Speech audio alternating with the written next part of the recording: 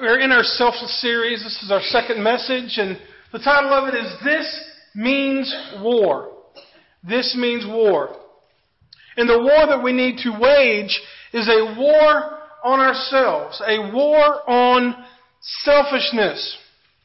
You see, selfishness is killing our world today. Believers have lost sight of Jesus' mission to spread the gospel because they are too consumed with the message of the I wants, not what He wants. Selfishness must not be allowed to enter our lives and run free. Now the thing is that with Christians, we like to clothe our selfishness in nice big godly terms to make it sound spiritual, like, I don't believe the Lord blesses that type of music, or I don't believe the Lord could love that kind of person, or I have been, everything in my life is all centered around me right now. Now I'm not saying that we don't need to have convictions, because we do. But when our convictions are not rooted in God's Word, but in our preferences, in our opinions, that is where selfishness creeps in. It's like the old saying, you can put lipstick on a pig, but it's still a pig. And you can clothe selfishness in whatever you want to, and I don't speak as someone who has mastered that, because yes, I have my selfish ways, and there have been times in my life where godly people have had to come into my life and say, you're being selfish. And I'm like, huh? Do you not understand that I'm a pastor, I'm a Christian? I don't have selfishness. And then I start reading passages in the Bible that talk about entitlement. I started reading passages about how we must die to live and how we must die to Christ. And in those types of passages and in those references, I realized that selfishness will creep into our life in even the smallest ways. Folks, we must not try to mask our selfishness with Christian words and cliches. Call selfishness today for what it is. We must wage war on selfishness and replace it with selflessness. We need to be selfless.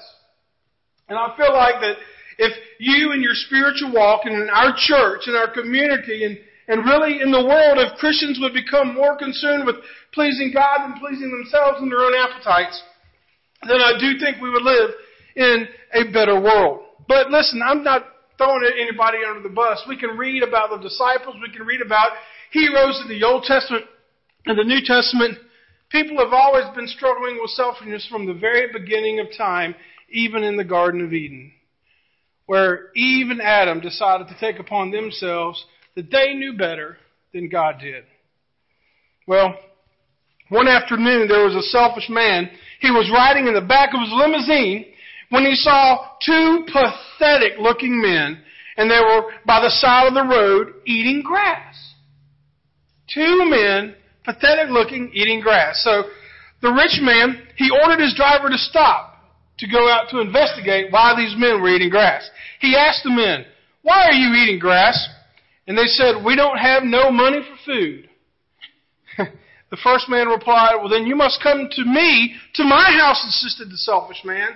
"But sir, I got a wife. I got 3 kids here," said the man. "Bring them along," replied the selfish man.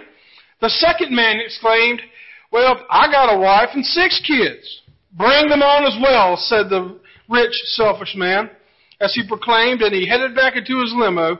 They all climbed into the car, and once the limo got started underway, one of the men expresses, "Sir, you are too kind. Thank you for taking all us with you." The selfish man replied, "I am most happy to do it. You'll love my place. The grass is almost a foot tall."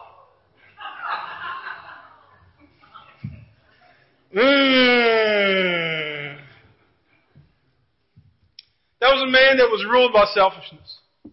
And when we have to be careful that when we see people in need, that we see how we can glorify God through that, not how it can benefit us. It is real easy to sound like we are concerned for something else rather than actually trying to satisfy our selfish desires. This is the thing with selfish Christians. Let me show you this. It says, the gospel of serve Jesus has been replaced with Jesus serve me. You know, Carrie Underwood sang it best. Jesus take the wheel. Amen.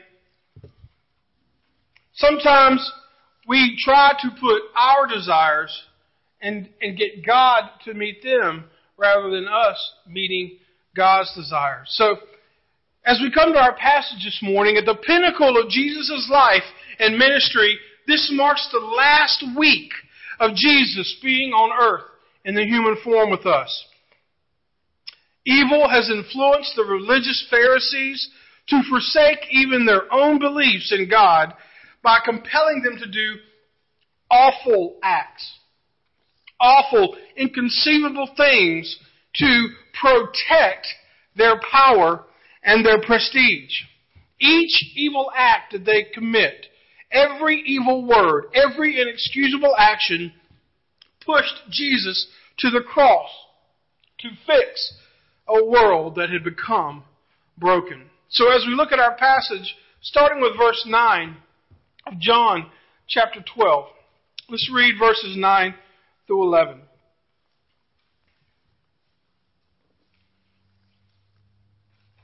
Then a large crowd of the Jews learned he was there. This is back last week we were talking about Jesus being in the home of Mary, Martha, and Lazarus. Then a large crowd of the Jews learned he was there. They came not only because of Jesus, but also to see Lazarus, the one he had raised from the dead.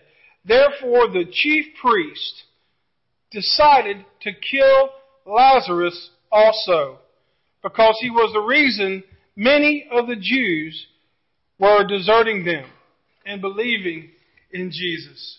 What we see here is that it is amazing. People were there to see Lazarus, the man that Jesus raised from the dead. They were there to see the miracle. And the problem was, for the religious Pharisees, Jesus' movement was gaining traction. And so, it is amazing that God allowed Jesus to raise Lazarus from the dead. But at the same time, in just a matter of days, he's killed again. Why? Why should that happen? You see, the evil Pharisees thought everybody is gathering around Jesus and the miracle of Lazarus. So, if we kill Lazarus, then we take care of our problems. And that's what the world thinks today. If we could just get Christians to be quiet, if we could just take away reasons for them to celebrate, if we could just get them to retreat back into their churches and to leave us alone out in this life, that will be okay. But what the Pharisees failed to understand is that you cannot stop the movement of Jesus Christ, as hard as you try. And what they did in that act, they see that selfishness is revealed by adversity. Selfishness is revealed by adversity. Think of the times in your life where you have been tried and tempted and gone through tough times. It is very easy to become me-focused, me-centered, rather than God-focused. I know some people that when they get into problems and it is all about God, help me. And if you're not careful, there's nothing wrong with that, because we're supposed to run to God when we are hurt. But when our entire life deals around that situation, and we say to the world out there, to hell with you, I'm in pain, that is where selfishness creeps in. And we see here that in the face of Lazarus' murder and death threats aimed at Jesus, many would have ran and hid. I mean, can you imagine Jesus knowing and seeing his friend Lazarus, whom he had raised from the dead, be killed by the Pharisees? But yet, these terrible things that were happening forced Jesus to continue in his war against sin. It caused him to continue by fulfilling the prophecy of him going to the cross. The Pharisees planned to kill Jesus and Lazarus because they thought if they could kill them, they could stop the movement. Well, we see in verse 11, we see the true intent of those who were welcoming Jesus. If you go back and you look at verse 11, it says, because he was the reason many of the Jews were deserting them and believing in Jesus. Lazarus was a rallying point for Christians. They knew that Jesus had power over death, and they flocked to that. But I would like to say that every person that was there that day was there for that intent. But they were not. You always have different groups, different people that come in. When Jesus is around, and when you see Jesus doing great and mighty things, you have those that are wanting to partake of it, you have those that are wanting to benefit from that, and then you have those that are wanting to criticize it. And so we learn from the Pharisees here, and here's a pattern, check this out. One sin leads to a greater sin, which leads to a greater sin. They were the religious of the day. They were the ones that knew the Bible, and here they were killing Lazarus and plotting to eventually killing Jesus Christ. And they were supposed to be the spiritual ones. But understand today that God's plan always moves forward. No one can stop it. No president, no king, no person that claims to be God, no boss, no anybody can stop the movement of God in your life, in the movement of this world. Now, amen. We have had an opportunity, Don and I, before we came here, we lived in Wilmington, which was a beach town. And so we lived there for 12 years, and every summer there would be animosity between the locals and the tourists. Because, you remember, Al, you were there, every summer a trip across town that usually took 15 minutes now would take 30 to 45 minutes. In all of the popular restaurants that you could go into and eat in the off season, now you had to wait at least an hour and a half everywhere you went. Never mind the money, though, that the tourists brought in. We never thought about that. We never thought about all these cars, they got to buy gas. They got to buy groceries. They're going to our restaurants. And so our folks are getting jobs. And so it feeds us, right? But we didn't think about that because we were inconvenienced. Because we were worried about our own selfish desires. But in today's passage, we see those two groups and another more concerning group converging in Jerusalem. In this group that we read about, that are watching Jesus and following his story and seeing the miracle of Lazarus, you have those that are truly obedient to Jesus. You have those that are condemning Jesus, and you have those that are curious. We'll talk about those in just a minute, but in verses 12 through 15, we see the ugly, positive side of selfishness. Verses 12 through 15 says, "The next day, when the large crowd that had come to the festival heard that Jesus was coming to Jerusalem, they took palm branches and went out to meet him. They kept shouting, 'Hosanna! He who comes in the name of the Lord is blessed, the King of Israel.' Jesus found a young donkey and sat on it, just as it is written, 'Fear no more, daughter Zion. Look, your king is coming, sitting on a donkey's colt.'" His disciples did not understand these things, and we'll talk about it in just a minute. But here we see Jesus makes his triumphant entry. Now listen, I've had to be the pleasure of being in some passion plays and some musicals where we, during the Easter time, we sing Hosanna and we have the palm branches and we wave. It's a beautiful thing. Do we not enjoy Easter when we celebrate Jesus riding into Jerusalem? Is it not an awesome thing? I mean, that is like the home game homecoming for us. I mean, it is almost as good as Easter. It's good, but it's not that good. But we enjoy that celebration of seeing Jesus being hailed and accepted by his friend. But if you would allow me just for a moment, let me tinker with that image just for a second. Remember, all of these people were there to see Jesus, and they were crying, "Hosanna, Hosanna." But in the Roman culture in which this was happening, I want you to understand, the Roman culture, they thought that was a joke. They saw these little Jewish people having their king ride in on a donkey. Now listen, when the Roman commanders would go off to war and they would be victorious, you remember the great ticker tape parades of old where President Kennedy and other presidents would be going through the streets, and people would be throwing confetti out of high-rise buildings, and it was such a huge honor. That's the type of honor they would have in Rome when a fighter, a general would come back, and he would have behind him all of his people that he captured, and he would have the spoils of everything that he caught, and he would have the remnants of those that he killed, and they would just celebrate. And for those that he brought into town with him, they would throw them into the Colosseum so that they could have sport by watching the animals tear them apart. But it was a huge celebration. So to the Romans, they thought much like what the world thinks of Christians today. Oh, isn't that cute? Their king is riding in on a donkey. Give me a break. And sometimes when we take back and we see that instance from what the world has, it's kind of sobering. It's kind of heart-wrenching to know that what Jesus was going through and all of the benefits that he was receiving from people's praise still wasn't taken seriously by everybody. But what do we see in that? Jesus makes his triumphant entry into Jerusalem.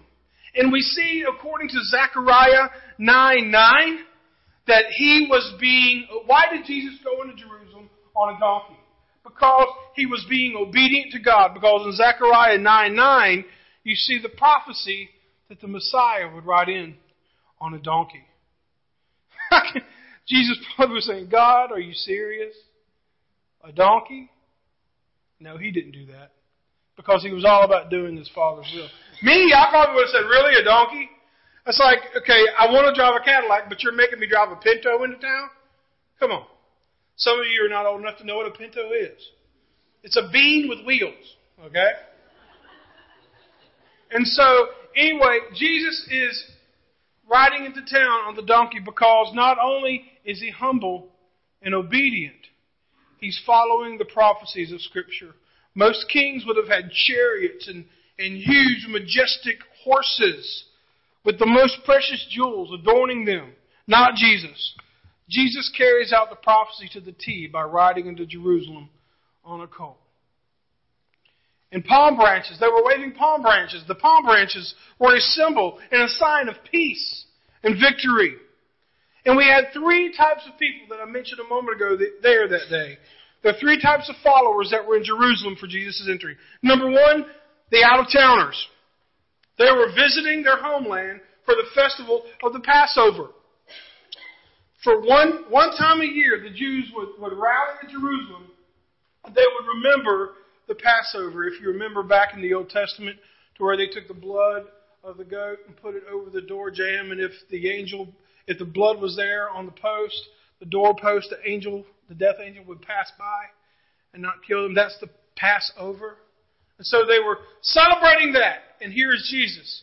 And so you had those that were out of town that were coming in because that's what they did once a year. Then you had the locals. The locals, those who had witnessed the miracles of Jesus, those who had seen Lazarus come out of his tomb, and those that saw Jesus raise him from the dead. And then there were the threatened religious leaders who were concerned that Jesus would take his movement worldwide and they would be out of the job. In the minds of the Pharisees, Jesus was there to start a revolution and take the throne of a king. You see, you have the Pharisees and you have the disciples. They both thought the same thing, but they were on opposite ends of the spectrum. The disciples thought, we are serving Jesus Christ, and he is going to be a king. They were thinking earthly reign. They thought that they would be like his cabinet, and they would have all of these different duties and money and all of these things because they were serving a future king. But then you had the Pharisees, on the other hand, they were like, if this guy is king, we're out of a job. So the disciples followed Jesus. The Pharisees fought against him. Well, you see from those three groups that there were three different actions, or actually reactions, to Jesus. And those are still true today, my friends. The first thing we see is there are those that are curious. Many who were there, they wanted to see the show. And there might be somebody even in here today that thought, I didn't come to church to do business with God today. I'm here because someone drugged me here. I'm here because I've always have known that I have to be here. But you are here for a reason. I don't know what it is, but let me tell you this. There are people in this church and in other churches today that are not committed to Christ, but they are curious because they have heard about what He did. They want to see people that are living a true Christian life. They want to see miracles. There were some people in that crowd, folks, that were not there for Jesus. They were there to see Lazarus and to see the show. And they thought, if Jesus could help them, maybe they can help me. I hate to say it, folks, but they were there for selfish reasons. They were not there to serve Jesus Christ. They were there to get something from Him. And how do we know that? We see that later when they leave Him. But you have the curious.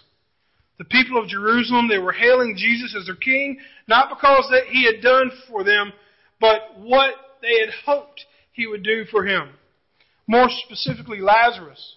Listen, let me just put it this way. They worshiped Jesus for what He did, not who He was. They worshiped Jesus for what He did, not who He was. Folks, that is a question I have to ask myself. That in my moments of selfishness, am I serving God because it's my lifelong calling? Yes. Am I serving God because I am blessed to have a church that helps me to put food on the table? And look, you're doing pretty good. Okay? I'm not suffering. I'm very grateful for that. But at the end of the day, there are times in my life, and I don't know about you, but times in my life when I think, am I serving God for the right reasons? Am I going to church for the right reasons? Am I going so I can feel better? Or am I going to let other people know about His love so that they could be saved? Folks, people worship Jesus not for what He did, not for who He was. And the city of Jerusalem wanted Jesus to make them a superpower again. John 1:49 says, Jesus claimed to be the King of Israel and the Messiah. It was the hope of many that He would defeat the Romans and set Israel free. Again, there were those that thought, there's our freedom. There's our Moses. There's our ticket out. He's going to raise up a kingdom. He's going to overthrow the Romans. And we're going to be number one again. They had no clue, did they? Yes, He is king. Yes, He has a kingdom. But it's not in this world, is it? It's in the world to come. So you had those that were curious. You had the courageous. The disciples. We like to throw them under the bus all the time. But they left their lives, folks. They left their families at home while they went out and ministered. They left their callings of being full-time fishermen, of being a physician, of being a tax collector. They left everything behind to follow Him. They were courageous. Let us never take that away from them. They were committed to Jesus, but often you see, time and time again in Scripture, they were more committed to the idea of Jesus' kingdom than to Jesus Himself. And we see that they were more concerned with their tradition. The condemning were the Pharisees, the third group. The Pharisees were more worried about their tradition rather than standing for Jesus, being self-proclaimed messiahs. I think probably the Pharisees' motto was the same thing in many churches today. We've never done it that way before. We don't want to change. We're going to do church like we did 50 years ago. Folks, I got to tell you, the page has turned. And when we put our traditions and when we put our wants and our needs above what Christ is calling us to do to reach a world, we are in sin. Do not let selfishness rob us of the very blessing that God wants to give us. The Pharisees must have been infuriated to see this man claiming to be their king and to make a mockery of being the Messiah by riding into town on a donkey. Whatever did this man, Jesus, have to do to make a mockery of their entire messianic prophecy and system? It was a slap in their face to their tradition and to their standing. Folks, if we really get serious about loving Jesus, those that are stuck in tradition will be offended. If it's not based in Scripture, but based in their personal opinions. And everyone was looking at how Jesus would change their life. When the curious realized that Jesus was not there to give them the political, financial, or physical assistance, many turned from Him. The point we see here is that when the curious do not wage war on their selfishness, they miss the true blessings of Jesus Christ. Jesus Christ was and still is offering to them, even to this day, eternal life, forgiveness of sin, purpose for life, and the purpose of knowing Him and making Him known. If you are the curious crowd this morning, if you're in here just getting evidence and you're wanting to see Jesus working, do not let your selfishness rob you of God's greatest gift. His Son, Jesus Christ, as a payment for your sin. Every sin you have committed or ever will commit, Jesus Christ died for them. And then also we need to wage war on our selfish thoughts. Some here think that they do not need Jesus Christ. They can handle it on their own. Some think that, I hear you, preacher, but I just need time to figure it out. We're not guaranteed time, folks.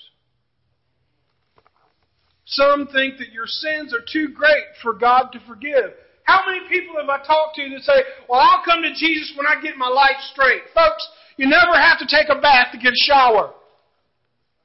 When Jesus cleans, He cleans everything from top to bottom, and you do not have to do anything to get ready for it. That's the beautiful thing about Jesus Christ. There is no work. There is no action. There is no amount of money. There is no works-based plan to gaining access to Jesus Christ. Jesus Christ comes to you as you are in the middle of your sin and says, I forgive you. And for us to think that He won't do that in our lives, think about this. If you've ever said this, you have become your own God in your life. If you've ever said, Jesus couldn't do that for me. Jesus wouldn't forgive me of that sin. If you've ever said, God's never let me do that, or God would never want me to do that, I've got news for you today. You are not God. And you are not Jesus Christ. There is no sin that Jesus Christ will not forget. You do not have to clean up to approach Him. Come to Him as you are. And if you think that God is done with you, or if you think God's plan has moved beyond you, then you have accepted the lie of the devil, because you do not have the right to tell God what you can or cannot do, because you are not God. Like, I know we live in a day where now kids tell their parents what they're going to do. I don't know how it got to that point. But I know this, that when I was being raised, if I were to tell my mom and dad what I was going to do, they would let me know right quick where my place in the food chain lay.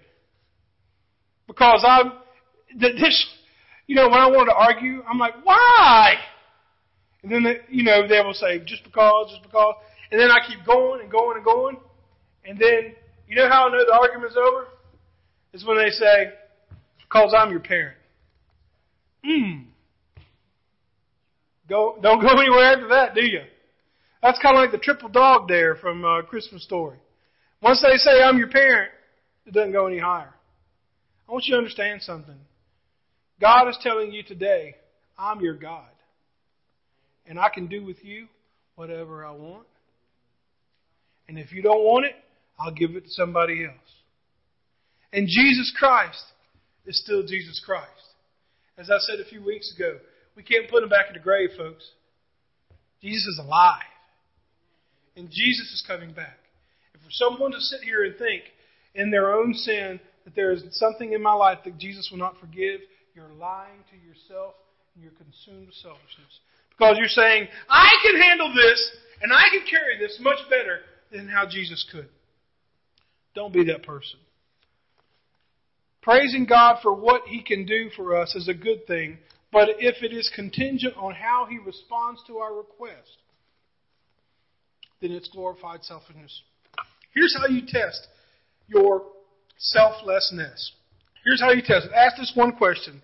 Would you follow Jesus even if it meant you would not get everything you wanted or felt entitled to? That is a huge question. Would you follow Jesus even if it meant you would not get everything you wanted or felt entitled to, or even if He would answer in a way that you didn't want? Would you still follow Jesus? If your answer is, I don't know, it's selfishness.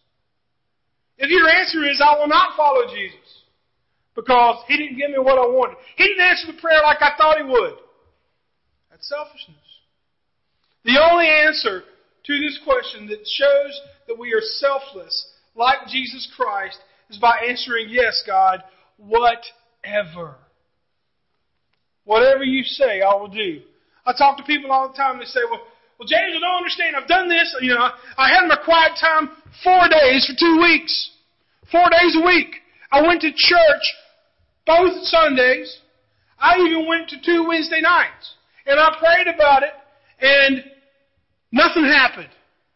So I'm just going to give up. What has that person just done? They have taken whatever they gave to God and pulled it back into their own hands. Selfishness. I'm telling you, folks, we can glorify selfishness and we can make it sound very spiritual. Oh, Lord, I'm struggling. I've lived for you for 2 weeks. I can't take it anymore. It's selfishness. We've got to be sure that we don't let that creep into our life. And finally, we need to know what and who we are fighting for. Verses 16 through 19. Let's take a moment and read that. His disciples did not understand these things at first. However, when Jesus was glorified, then they remembered the things that had been written about Him, and they had done these things to Him. I love this. Verse 16 for the disciples, that's when the refrigerator light came on. Ding! When all of a sudden, every sermon, every miracle, every prayer, every experience with Jesus Christ came into light at that moment. That when Jesus was humbled, Jesus entered into the kingdom. And eventually when Jesus was crucified, all of these things boom, came on. He says that in verse 17, meanwhile the crowd which had been with Him when He called Lazarus out of the tomb and raised him from the dead continued to testify, this is also why the crowd met Him, because they had heard He'd done this sign. John can't be any more clearer. Why were people following Jesus? Not because of His heart, but because of what He did. Because He raised Lazarus from the dead. It says nowhere in here that they committed their lives to Jesus Christ yet. They were just curious. And then verse 19 says, then the Pharisees said to one another, you see, you've accomplished nothing. Look, the world has gone after Him. What I want you to see is what the disciples see, is that the resurrection places everything in our life into focus. Every dot for the disciples was connected. Every T was crossed. Every I was dotted. Every sermon, every miracle, every prayer, every teachable moment. So what does that tell you? It tells me as we grow older, we see a few things. Number one, every event in your life draws you to the cross. Now for some of you that have got a lot of years on me, you would say, amen, preacher. And those of you that are young would say, whatever, preacher. It's amazing how time gives you perspective, doesn't it? But even when you are a young child, all the way up until you are 1 foot from the grave, every moment, everything in your life draws you to the cross of Jesus Christ. The second thing we see is that every event in your life makes sense in the light of the resurrection. There are things in my life where I wonder, come on, God, why did this happen? And I do not know, and I will not know until I get to the other side of heaven. And I know this, every bad thing that I ever did, every moment of despair, every moment of self-doubt, every moment of being consumed by evil thoughts and doing evil things, when I met Jesus Christ and placed Him into my life as Savior and Lord, it all made sense after that. That I was living as bad as I could because I knew that I had to hit bottom before I looked up. And maybe some of you have been in that situation to where God took you to the bottom of the pit. But praise God, the bottom was solid. And you look up and you realize that every event in your life has led you to the cross. Every event in your life makes sense when placed in the light of the resurrection of Christ. And third, when Christ resurrected, every believer's calling became clear. You have got a lot of other cults, a lot of other false religions that are out there today, and they demand their believers to do things for that God. Acts, money, service, all of these things. All Jesus demands is your heart. All Jesus demands is your trust. All Jesus demands is your belief in Him. Romans 10, 9 and 10 says, if you believe in your heart that God raised Him from the dead and confess with your mouth that Jesus Christ is Lord, you will be saved. Despite the disciples' understanding, or the lack thereof, Jesus was preparing His disciples for their future.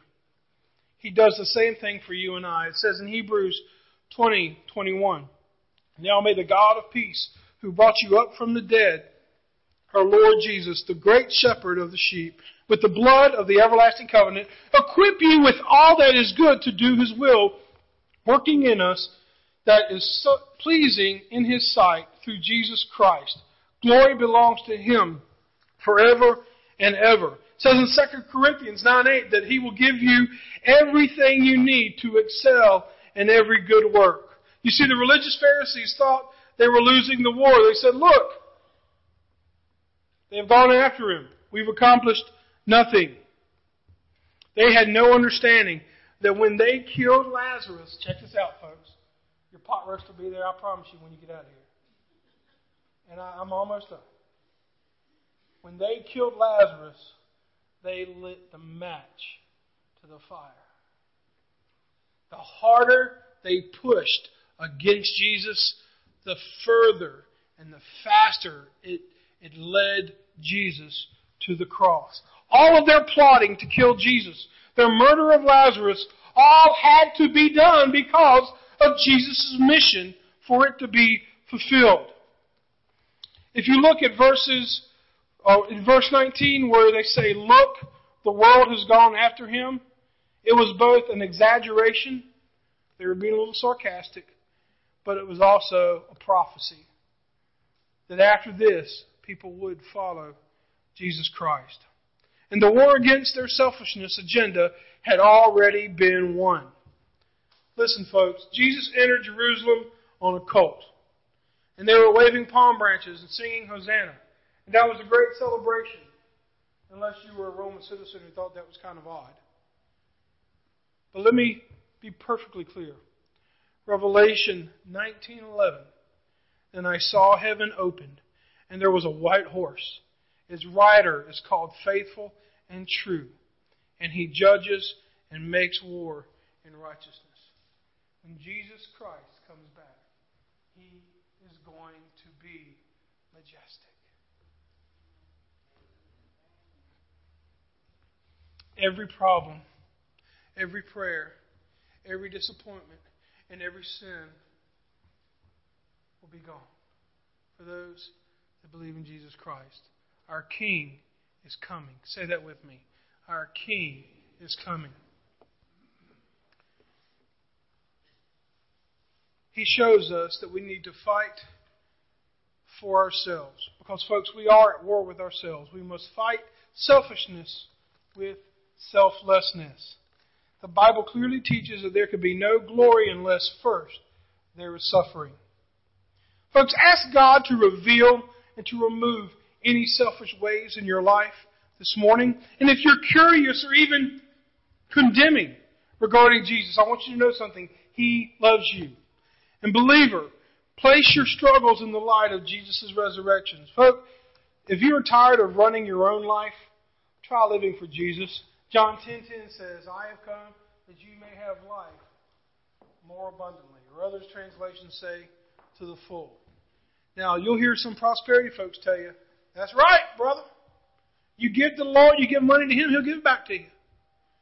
But when the Bible says, I have come to give you life and life more abundantly, when you get life, you get the good and the bad. But Jesus gives you a way to cope with it. Say, oh, Jesus is a crutch. Absolutely. And when I'm hurting, I need a crutch. If you're hurting today, Jesus is here for you. You need to fight for yourself, and then you need to fight for others. Matthew 5:14 says, you are the light of the world. A city situated on a hill cannot be hidden. Folks, the dark world needs believers to quit shining the light on themselves and shine it out to other people. Let's pray. God, thank you so much for your word, and thank you for your Son showing us that even He who was equal to you, Lord, humbled Himself to come to this earth, to live a sinless life, to ride into Jerusalem on a donkey, to be cursed, to be mocked, to be spit upon, to be crucified, so that we may have life with you through the forgiveness of sins. If there is someone here that wants to quit being curious and commit to you today and to become a Christian, may they come forward. I'll lead them in a prayer, and we'll get them started on the greatest journey of their lives. Maybe someone just needs prayer, would like to come to the altar, or even join this church. This invitation time is for you. For it's in your name we pray. Amen.